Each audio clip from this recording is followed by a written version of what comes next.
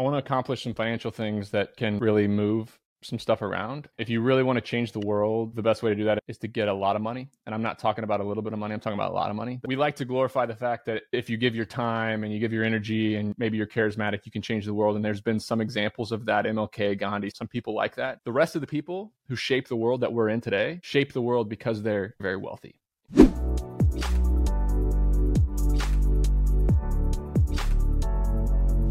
All right, Colin, how are you doing today?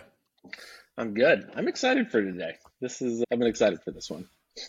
Awesome. Well, we've got Nick Huber on today, and Nick was born in Leopold, Indiana. He attended Cornell University, where he excelled in track and founded Storage Squad. With his partner, they expanded the business to 25 major college towns before selling it in early 2021.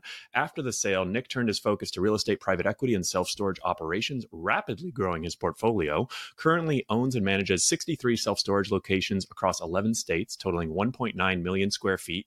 His estimated real estate portfolio value ranges from $150 to $200 million. Alongside his entrepreneurial ventures, Nick actively engages with a thriving online community of like-minded individuals sharing valuable content through social media, a weekly email newsletter with over 100,000 subscribers, and hosting 2 popular podcasts with over 300 episodes recorded. Nick, how'd I do in your bio? I think that's about it. We can close it down. It was great. It was great. Awesome. Mic drop. All right. Talk to you next week. Maybe most known for your presence on Twitter. What do you think people know you best for? Which of your business opportunities or businesses have you started or what you're doing online? Like, what do you think people know you for? I think the controversial takes is kind of what the masses know me as, but I think my plan throughout Twitter, all my writing, all my stuff out there on social media is to be vulnerable, be a little bit contrary to popular belief, and then a certain percentage of people will jive with that. And I've kind of always accepted that not everybody will agree with me, not everybody will jive perfectly with me, but some people really will. And those are the ones I'm after. So I have a superpower for over time not caring as much about what every single person thinks about me. Yeah, I mean, I personally love the Tiny Deck tweets, the Lovely Bourbon tweets as well. Every time I see these, I'm like, oh man, this is going to be good. Let's grab the popcorn and let's see these people get riled up. So I personally appreciate it for what it's worth. So I appreciate it. Nick, when people ask you what you do, if you meet someone at the golf course or with your friends or family, when they ask you what do you say? I say that I'm in real estate and we buy and operate self-storage facilities. It's the easiest thing for folks to understand. And if the conversation, most people just ask that to be polite and they don't really care at all. So I don't want to, I kind of just feed that out there. And if they do care and they want to learn a little bit more about me, then I'll talk about some of my other businesses and probably bring up Twitter last, just because a lot of my friends don't know that I tweet much and don't really care. So I think that's kind of cool. Interesting.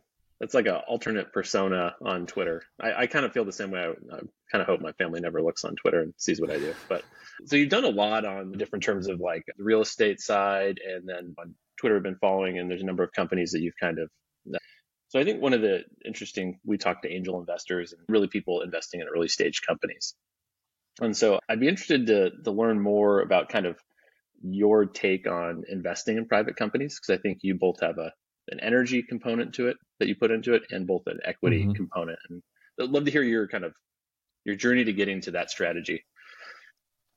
I was very fascinated by entrepreneurship from a public media persona of it for a long time. I read the Steve Jobs books. I read the Elon Musk biography. I read the PayPal Mafias, all their books on startups and investing and how to do this stuff right. And I think that they're really good at it and they have the track record to prove that it really works.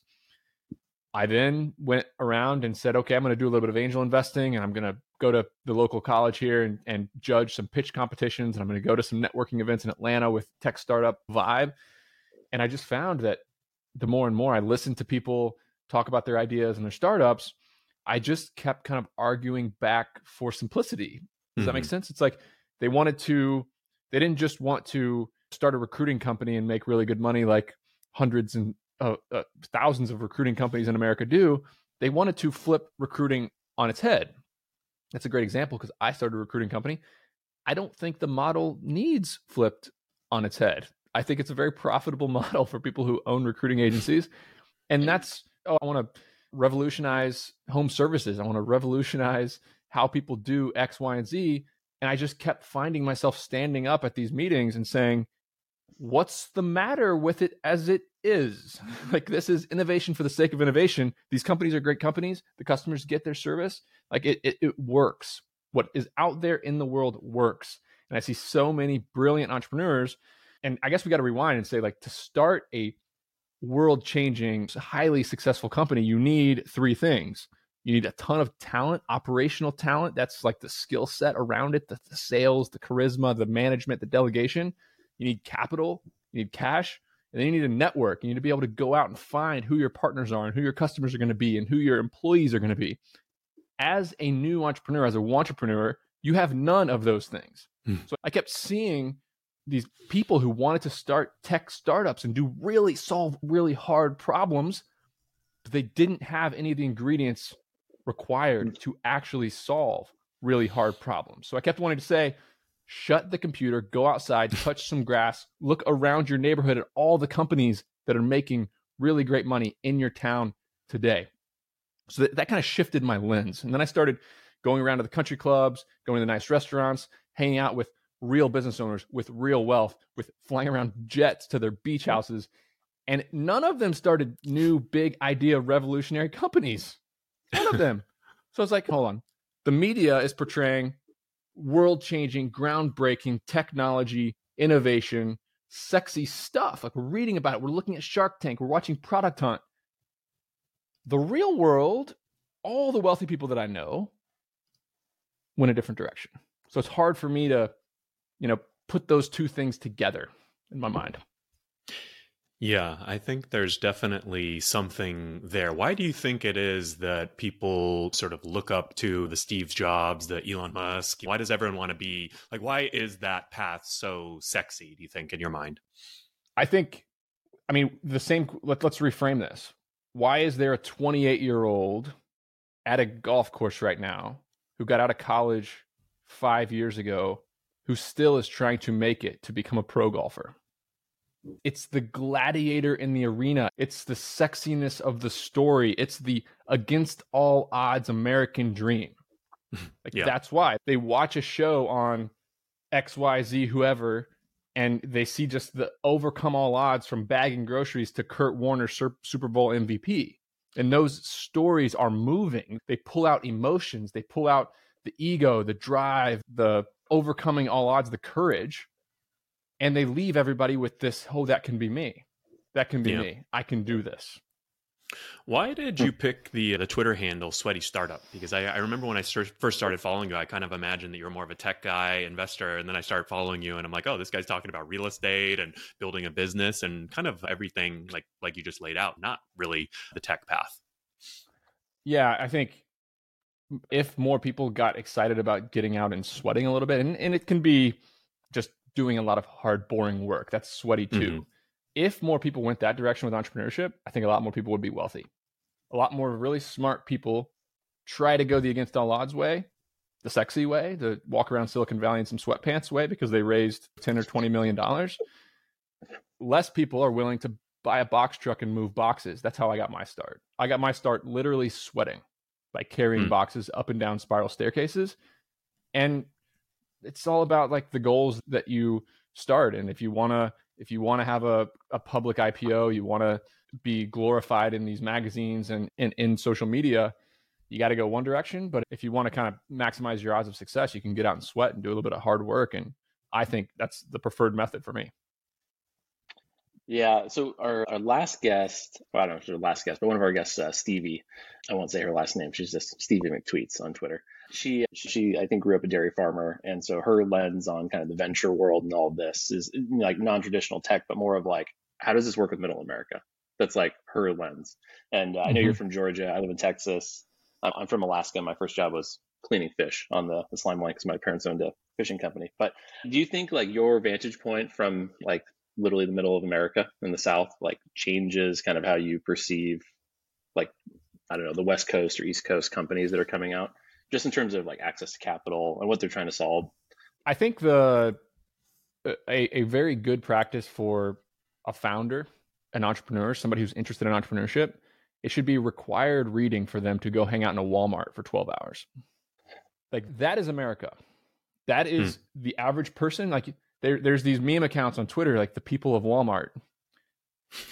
Newsflash, like the average American, the 50th percentile median person in American cannot withstand a $500 surprise expense. They don't have anything saved. They rent their home. They're trying to figure out how to put gas in their car. They're trying to figure out how to do enough work at their job to not lose their job and get paid next Friday so they can feed their kids. And we have all these brilliant tech people who, like, they're in a different world. They're in a totally different world. Their needs are different. Their wants are different. Their goals are different. And they're solving problems for themselves. And when you get to Walmart, when you go in Walmart, and when you think about America and the average American, these are not problems. These are not problems for the average person. You start to go around a town, anywhere in America, you start to see that people spend 98% of their time in buildings. Yet nobody's talking about all the maintenance, building, cleaning, work that's required to keep these buildings inhabitable and remodel them every 10 years. And all those needs, massive part of the economy that is the service sector, nobody talks about that stuff because they're not the ones that are shopping at Walmart. And they're not the ones that are riding their bikes on the back roads of Georgia and seeing people living in trailers with tarps on top of the roof. And not because there was a tree that fell on the house yesterday. That tarp's been there for 3 years because that family's in such poverty they can't put a new roof on their home. Yeah. Well, I love the passion that you bring for your, sort of sweaty startups, middle America. Let's talk a little bit about your investment journey, strategy, and sort of what you're up to now. What was your first real investment in your mind? I've made very few significant cash investments, mainly one big one, and that was to build our first self-storage facility. That was in 2015. They opened the doors in 2017, so it was a 2-year development cycle. And that was money that we had set aside from our little old sweaty startup. We had $500,000. We were 25 years old and wide-eyed, and we invested almost all that capital, including a personal guarantee on the dotted line with a bank, to build a building from the ground up in upstate New York. But other than that, I've bought some equities, and I have started companies that are very low risk. I've made very few high risk potential 10x investments. I don't think I've ever made one. What type of companies have you started that are low risk? I mentioned recruiting. I think a business model of a recruiting company is phenomenal. I mean, one person can go find talent by hammering around on LinkedIn and pre-screening a bunch of candidates and get 20, 30% of somebody's salary to place them with a company. I mean, that's high value work, thousands of dollars an hour at times to be a very good recruiter. That's a good business. Property and casualty insurance is a really good business. People get insurance quotes and on their properties, and they pay these insurance premiums for years and years while the person who originated the loan officer is out playing golf. I know so many $300,000+ a year earners in the insurance business, and all they do is play golf. That in my mind is another sign of a great business. So, like, where do people make really good money by not working that hard or not doing anything that spectacular? That's a good business. Why disrupt that? Like, why not just do it? Yeah, having built an insurance company from the ground up in the RV space, I have a nice view of that as well. I was like, oh, this is interesting. You get paid up front and on renewal once you write this business. And if you take risk over time, so we started as it's called Roamly as an agent. And then we eventually became an MGA and started taking serious risk. And it's like, man, if you have a good loss run business, like you're talking in the PNC, property and casualty for those people out there, like those, like you're right, there's some people just minting around here. Yeah, insurance talk. Huh? No, it's interesting because I agree with Nick in the sense that they are low cost investment, in the sense that, like, what do you literally need is your sales hustle, is to go out and do that. You need to go find customers that need a policy, and that's pretty much it. You don't need some like heavy tech, like these insurance companies will give it to you. Here's a good way to put it, I think, to expand on that a little bit longer. What areas are people making really good money and they're not that smart and they don't work that hard? That's good. Where is the highest concentration of dumb rich people? And I'm going to go after those businesses. It's real estate. Number one, like real estate people, they build up a portfolio. They can build it large enough in a couple of years where they never have to work again. They walk around playing golf and doing whatever they want. Why in the world would I go compete with Stanford grads to change the world and raise capital and be in the most competitive environment ever? It's like I'm about to play a basketball game, and if I win the basketball game, I get $10 million. And I get to choose who I play against. Am I going to choose to play against LeBron James or my third grade cousin? There's people out there who are brilliant operators, brilliant entrepreneurs.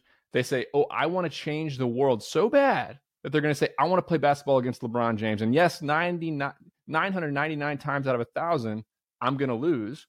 Where there's a third grade cousin on the court over that nobody's watching that you can go dunk right on. It's a 6-foot goal.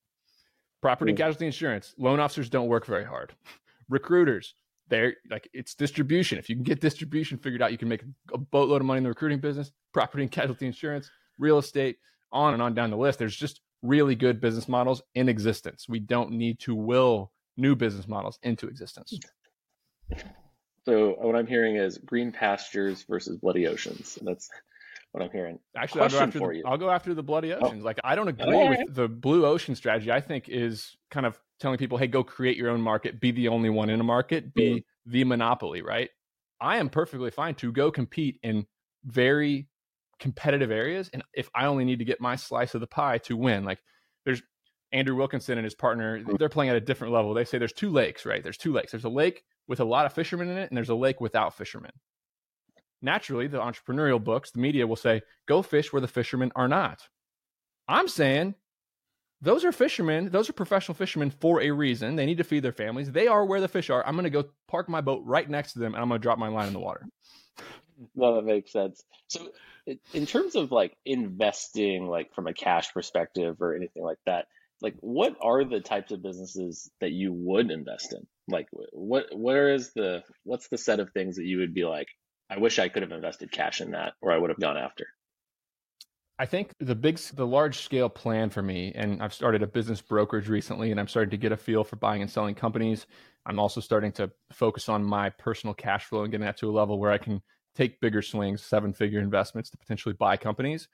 I want to have a controlling interest in a lot of different businesses. And I know holdco and holding company is a real sexy word that's going around Twitter. People who just want to own a bunch of cash flowing companies. Myself, Cody, Sanchez, several others have kind of brought those things to the attention of others. But like, that is what small scale private equity is. That's what Brent Beshore is doing. That's what Andrew Wilkinson's doing. Like, we're not buying world changing companies. We're not running world changing companies. We're just buying good ones, and we're pulling some levers. I want to build a portfolio of companies first, a foundation. That's what I'm working on now, of like levers that I can pull in my own companies. Okay, I got my own SEO firm, got my own web development firm, got my own Latin American and Filipino recruiting firm, got my own American recruiting firm, got my own pay-per-click performance marketing company. Those 6 companies are the levers that can amplify my other companies that I buy. So building that groundwork now, finding the best operators to partner with, and I'm becoming customers in all of my businesses of my other businesses. I'm going to build that foundation up, build my cash flow up. And in 4, 5, 10 years, whatever it is, I want to be able to buy companies, install operators, and supercharge those companies with my own companies. Yeah. So I think the playbook that you're laying out is really clear. And I think you talk about it a lot on Twitter. You sort of are very open. And I think that's what a lot of people love about you, at least the ones who love you. And what motivates you though? Like, what's your goal? Like, if you've obviously shown like, hey, you can do real estate, you can build a business, you can hire people, you're good at these skills. Now you're doing it like 7 times. Like, what do you get out of like the 7th time building that service business that's you're now a customer of that you didn't get in like the 1st or 2nd time? I think the motivating factor for me was an exchange that I've had probably 20 or 30 times with different operators on Twitter. Mm-hmm. And the argument is always the same. It's, I want to operate business at the highest level. This is my goal. I want to operate business at the highest level. I want to play the game at a very high level. And I also want to have a balanced life. I want to have great relationships with my kids. I want to be a great husband. I want to have a ton of hobbies. I want to become a scratch golfer. I want to become a pilot. I want to do these things that are not business related. So therefore, I need to be able to work 20 to 30 hours a week. People on Twitter that are very rich, that are very good at what they do, They call me out all the time and tell me that is complete bullshit. You cannot do that. You are not, in so many words, they're saying you're lazy, you're not obsessed with your business. The only way to play this game at the highest level, maybe it's become a billionaire, whatever it might be, the only way to do that is with a level of unbalance. Mm-hmm. I want to prove them wrong more than anything in the world. And I'm kind of speaking it into existence that, hey, I'm going to delegate to the extreme. I'm a gatherer of people. I'm going to find talented people and put them together. And I can play this game at the highest level. I can make massive amounts of money, and I can build teams of people that I'm making them wealthy. Another personal goal of mine is, hey, I want to make a lot of millionaires. Like I want a lot of my partners, my employees, my investors, I want to make them a ton of money and accelerate their life too. And the best way to do that is just grow bigger and bigger. So that's kind of where I'm at and what motivates me right now.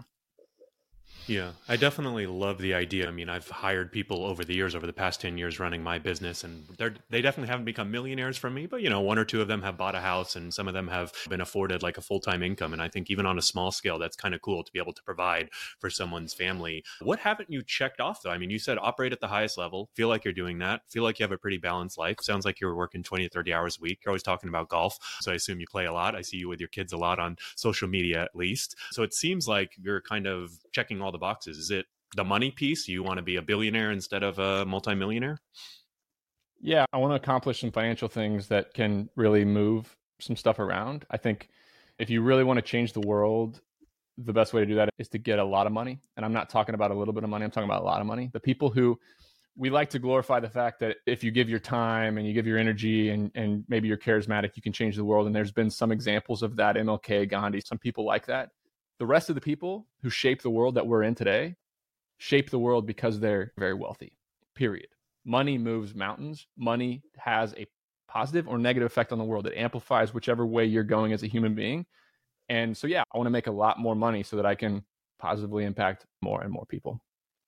I like that. A noble goal.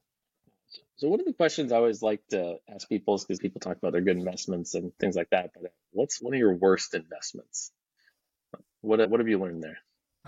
We've had a couple storage deals that are just, when you buy 25 deals in 2 years, you have a couple that are not going to hit projections. And so we have 21 deals that are doing well. We have 4 deals that are hanging on, and we have 1 deal that's not good. And it's just, it's the nature of the game. We're not going to lose the property. And I'm confident that in 5 years, it will turn out eventually to be a good outcome. But yeah, we bought a dud property in our real estate private equity company. And that always leads to some stress. We've owned it almost a year. It's at 48% occupancy right now, which is embarrassing. So that, yeah. Go ahead. Maybe talk to us like what keeps something at low occupancy like that? I know nothing about storage units other than I've stored some things in some storage units, but I see it's hot to invest in, similar like car washes. I'll tell you that nobody's having fun in the real estate business right now. When interest rates go from 3.5%, when deals are selling, we're buying things. I'm a syndicator of funds, right? I'm not dumping my own cash into deals. So I get paid a percentage of the upside, and I get paid to do deals. I'm getting fees to buy properties, to place money.